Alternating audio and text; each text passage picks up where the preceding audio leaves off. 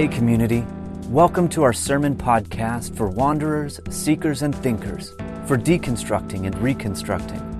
This is a feed of Open Door Church, a faith community focused on God's love and grace, a progressive church built around action, community, and people. Enjoy this week's message and check back often as we're posting new content every week.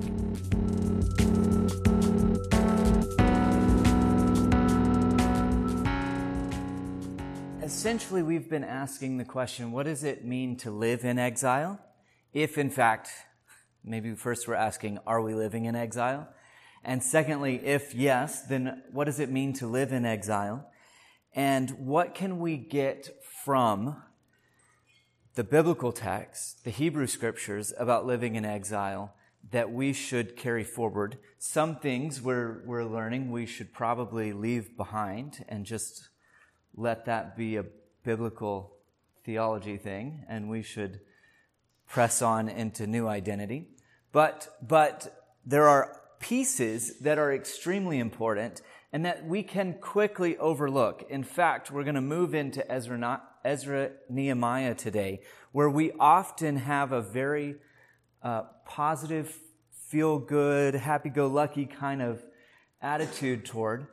But there are indications that there are things boiling under the surface that we're missing. And in fact, things not just boiling under the surface, but active, we'll say active resistance to the way in which the Persian Empire is responding. So just to catch you up a little bit, we are in the historical period of the exile in the biblical text, and that quick story. I know if you've been here, I'm sorry, but if you have not, that quick story is God gives a king to Israel and Judah, and they are surviving for quite some time on their own. We have two kingdoms, kings in the north and kings in the south, and in 722, the Assyrian Empire comes in and lays siege on the northern kingdom, overtakes them.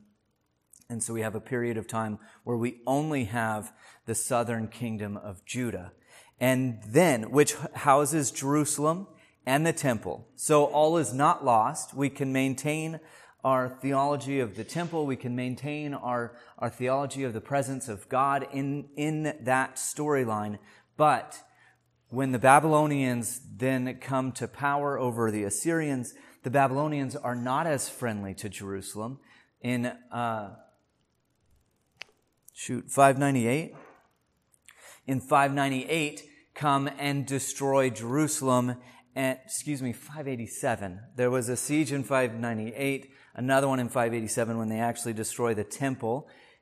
Now everything is coming to crumbles. Everything comes crumbling down in 587. And in the process, as part of their political prowess, you could say, as part of the way they do business in the world around them, they take a significant number, maybe 10%, as much as 20% of the population, they move them to Babylon in an effort to pacify the city of Jerusalem and the kingdom of Judah.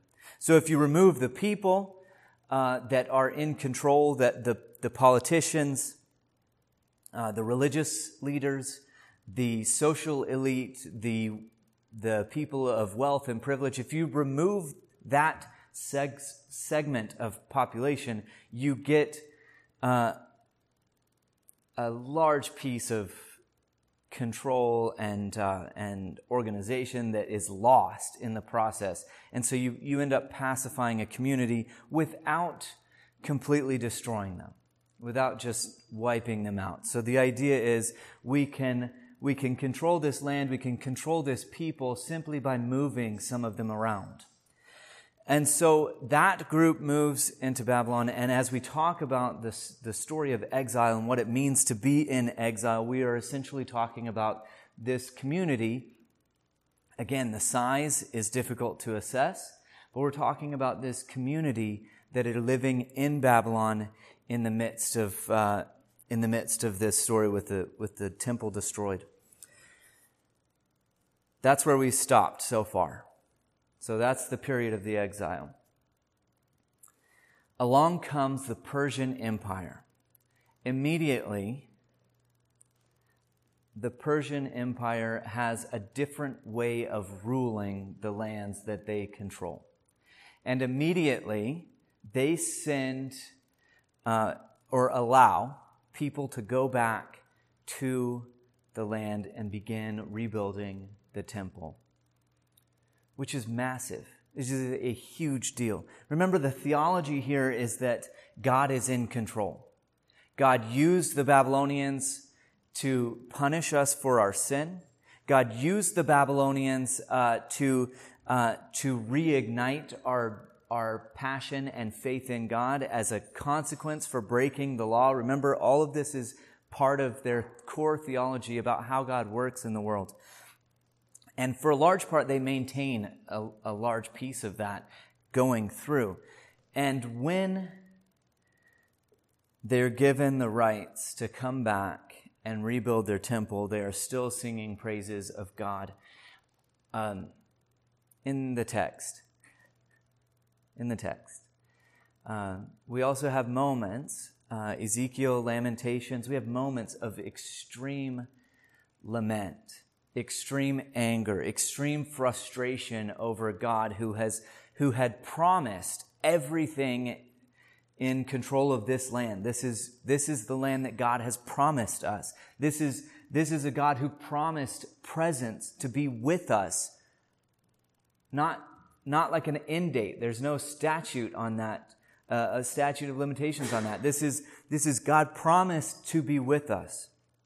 The temple was a symbol of that. Not just a symbol, but a literal place for God to dwell among the people of Jerusalem. And so when Cyrus says, guess what? You can go back. You can rebuild your temple. There is great joy, naturally. There is naturally an excitement and a recognition, a gratefulness. We read this, sometimes we refer to this story as one thing, exile and restoration. Exile being this dark ages period when the Babylonians, when the Assyrians, the Babylonians come in, rip our people from where they were, move us to another land, persecute, enslave, forced labor. All of that is part of this story. And then this moment of restoration when Cyrus begins to allow them to restore the land, and we have a temple rebuilt over the next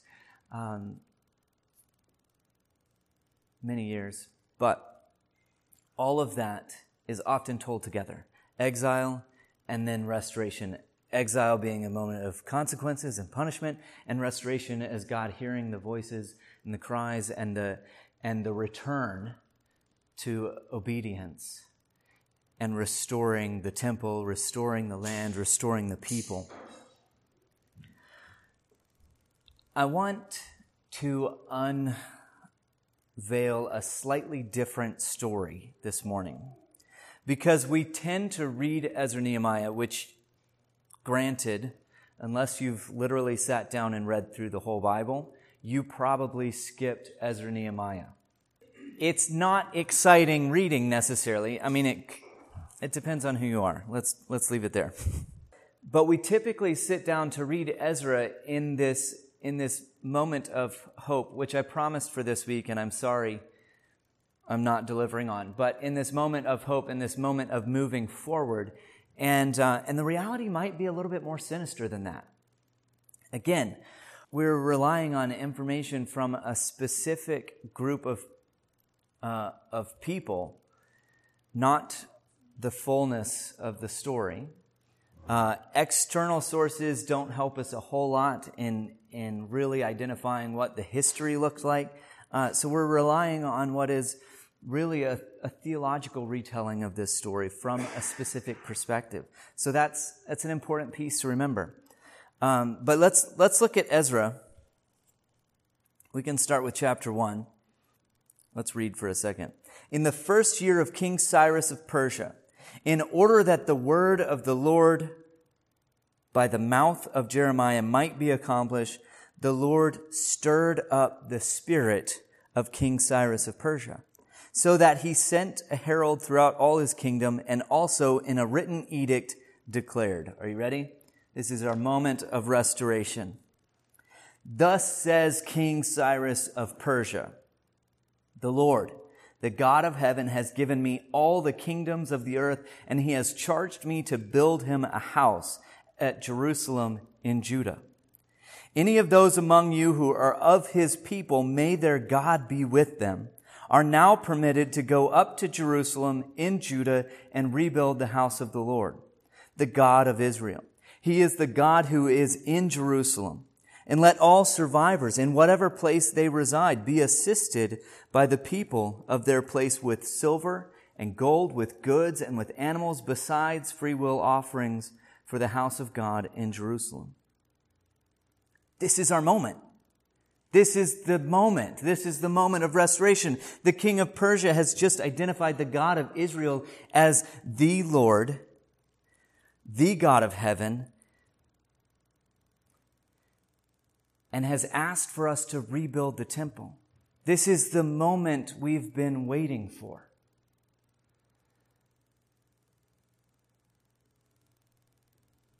But let's back up a quick second. What really is a decree? And I'm going to lay out several things. It's not going to be that exciting this morning, but it is. I'm going to lay out several things. So this is not on its own. But what really is a decree? Permission. It is a piece of paper permitting them to go and live in their land. Do you recall other instances of papers permitting one to live in their own land? When times get difficult, we have a tendency to do things like registration of individuals, of groups of people, and then we give them papers to say that they are okay to live where they live. During the Holocaust, every Jew was registered. During Japanese internment in the States, people were registered, and to leave their camps, they were given papers. They were thankful. You can go and travel for this specific reason. Carry this paper with you that says that we give you permission to travel in your own land. If you are Hispanic, living on the southern border of the States right now, you may be stopped and asked, right or wrong, for your papers. If you are in exile, or if you are a refugee in a land where you don't speak the language, what are the first words that you learn? Papers? Immigration papers? Police? Immigration authorities? This is part of life. To be in exile, to be under the rule of a foreign entity, this is part of life. And you are given permission to go about normal parts of your life. Let's fast forward to chapter 5 of Ezra. And there's two things that are happening here. We're going to do one to continue this line of thought on permission. At the same time, this is verse 3, at the same time, Tattenai, the governor of the province beyond the river, and Shethar Bozani and their associates came to them and spoke to them thus: Who gave you a decree? Where are your papers? Who gave you a decree to build this house and to finish this structure? You don't have the right to build your house to go about your everyday business, to be an individual, autonomous adult that makes decisions about your own life. You don't have that privilege without these documents. Who gave you a decree to build this house and to finish this structure? Oh, and what are the names of the men who are building this building? Do you hear in this, in one sense, there is this moment of gratitude for the ability to return to their land and rebuild the temple and rebuild their homes. And in the next, there is this recognition that someone else determines what we get to do and where we get to be. In fact, in Nehemiah, the question is asked, why is it that we are still slaves in our own land? The land that you gave us, speaking to God, the land that you gave us, that you promised us, that is now in foreign control, and the fruits of this land are going to a foreign people. Why is it that we are slaves in our own land? Whether that's figurative or literal, all of those people that were named previously are people that have asked this question about the land that they live in. Not just live in, land that they are native to. So they write a letter to then King Darius to say, did you know that this was happening? These people are building houses and making autonomous decisions without a decree. This is the underside of what we're missing. There was a researcher that was doing interviews of Japanese Americans that had spent time in internment camps around in the LA area, and from the parents, first thing they heard was gratitude for those papers to travel into other places. For personal reasons, for educational reasons, etc. A gratitude that they got to leave. From the children, he always heard in response a bitterness that there was a need as an American to carry papers in America that allowed them to travel. You see, there is this both and that's happening in this story. And often we forget, in the excitement of being able to restore the temple, we forget that there is this underlying current of who's controlling the land. And the question here is, if this is the underlying view that Persia that they are still under persecution, that they are still in this place of exile in their own land now. The question is, how are they responding? And what we have is their story. What we have is what they've written down. And what they've written down are these subtle cues of telling the story in a way that puts God in charge. So let's go back to, real quickly, we'll go back to Ezra chapter 1. We read it already, but we'll take note of something else. In the first year of King Cyrus of Persia, in order that the word of the Lord by the mouth of Jeremiah might be accomplished. Did you catch all that? The Lord stirred up the spirit of King Cyrus of Persia. Cyrus isn't in charge. In their story, in telling their story, in living it out, Cyrus is still at the hand of God. To stir up is often used in this context of arousing someone to respond to God. And it is often God working in the world, a way that God is working in the world in the Hebrew Scripture.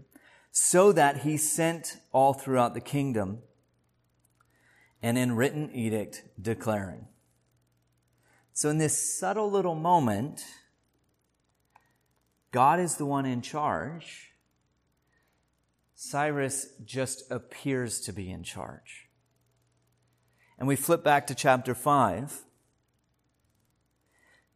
And we back up 2 verses. Now the prophets Haggai and Zechariah, son of Iddo, prophesied to the Jews who were in Judah and Jerusalem in the name of the God of Israel who was over them. These are the people with authority. It is Haggai and Zechariah that they look to first for authority.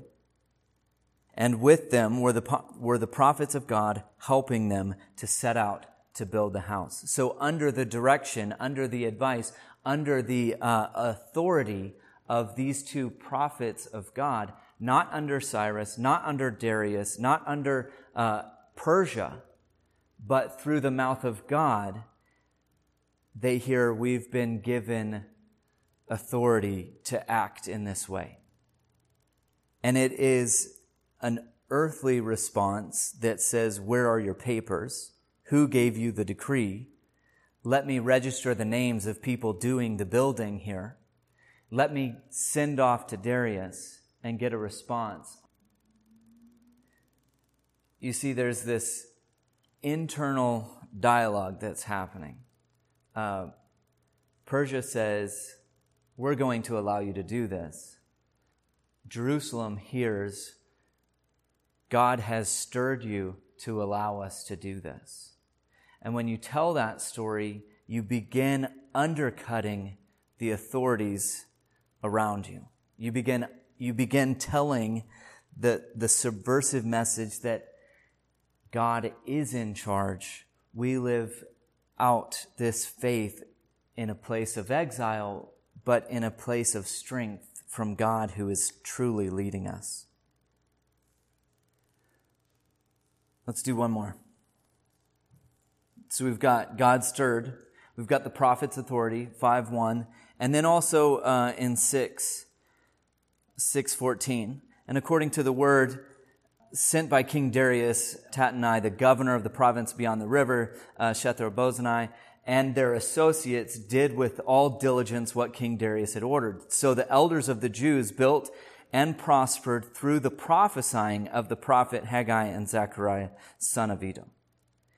Again, earthly structures are allowing this to happen, but only at the hand of God, only through the prophesying of God's people.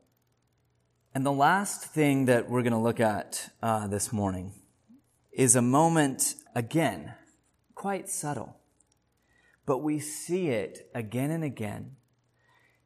When you come before a king, what's the proper posture? You bow before the king. But in these Persian throne stories, sometimes referred to as throne folk tales or throne narratives, you have over and over. So we've got Daniel, we have Esther, we have this moment in Ezra and Nehemiah.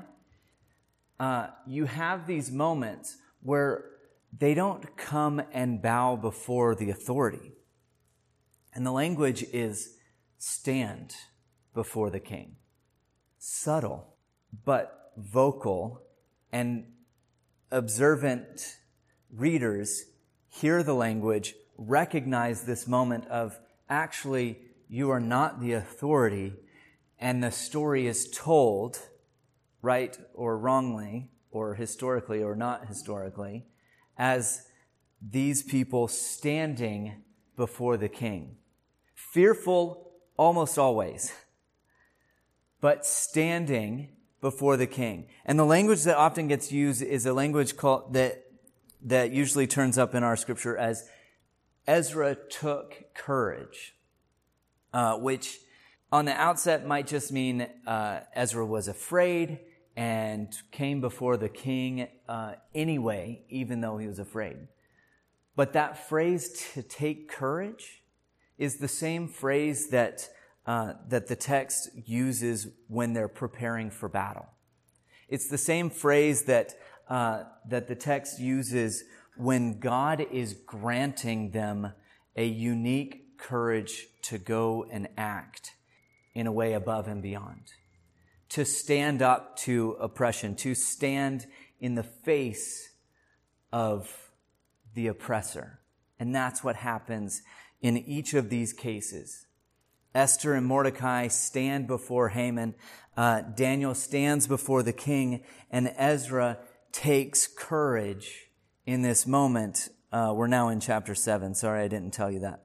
Stands before the king Artaxerxes and takes courage. And if we're going to continue this, verse 27 of chapter 7, blessed be the Lord. This is after Artaxerxes has granted them permission to continue. The God of our ancestors, who put such a thing as this into the heart of the king to glorify the house of the Lord in Jerusalem, and who extended to me steadfast love before the king. Mercy, often, I don't want to do that. I'm sorry. Sometimes the word chesed here, steadfast love, is used in a military context. And here with a foreign power, I think it's fair to understand it in this way. I did it anyway. I said I didn't want to do it, but here we are. And so it's important to hear that God is granting this mercy in the face of a foreign power. It's not simply steadfast love. It is protection. And the language continues. Steadfast love before the king and his counselors and before all the king's mighty officers. I took courage, for the hand took courage, for the hand of the Lord my God was upon me, and I gathered leaders from Israel to go up with me. Remember the phrase, the hand of God and an outstretched arm? Does that sound familiar? We hear it often, and it, again, is God's, it is the sort of the biblical way to say that God is with them in a military context. An outstretched arm is often the language used to control, defeat, to protect an army of Israel. And here, in this moment, Ezra reminds the people, we have gotten this decree, we have gotten this ruling because God extended to me the steadfast love, the mercy before the king and his counselors. Even in fear, that's inserted, not actually there. Even in fear, before all the king's mighty officers, I took courage. And God's hand was upon me. And I gathered leaders from Israel to go up with me. All of this is language that pushes into the narrative that Persia is in charge, that the king of Persia is the rightful authority over the land. All of this reminds us that it's not Persia that's in charge. It's God working through God's people that offer an alternative view of the world. We're going to do more on what this means next week because it took a while to lay that out. Because you can't just name one of those. Because one of those you go, yeah, decree, but still, they were thankful for it. But it's multiple instances and stories where the people of God are telling an alternative story for Persia to hear, for their neighbors to hear, for those that are oppressing them to hear. An alternative story. So the question is, as we think about what's next, how do we move this? Because we did a lot of back biblical work here. But how do we move this into our current context? What is the alternative story, narrative, that we are telling in the world? And how are we telling it? We talked about the street preacher last week. Not a great way to tell the alternative narrative. That doesn't null the need for an alternative narrative. In a world where money and power and consumerism are still our meta-narrative, where fear-mongering is the normal part of how we do politics and the world, and both locally, this is Maple Ridge, Pitt Meadows, Surrey. This is not simply U.S. politics. We watch the same story being told through the powers of the world. What is the alternative narrative? And are we telling the alternative narrative on Facebook? Or are we telling the alternative narrative in how we live and walk and breathe?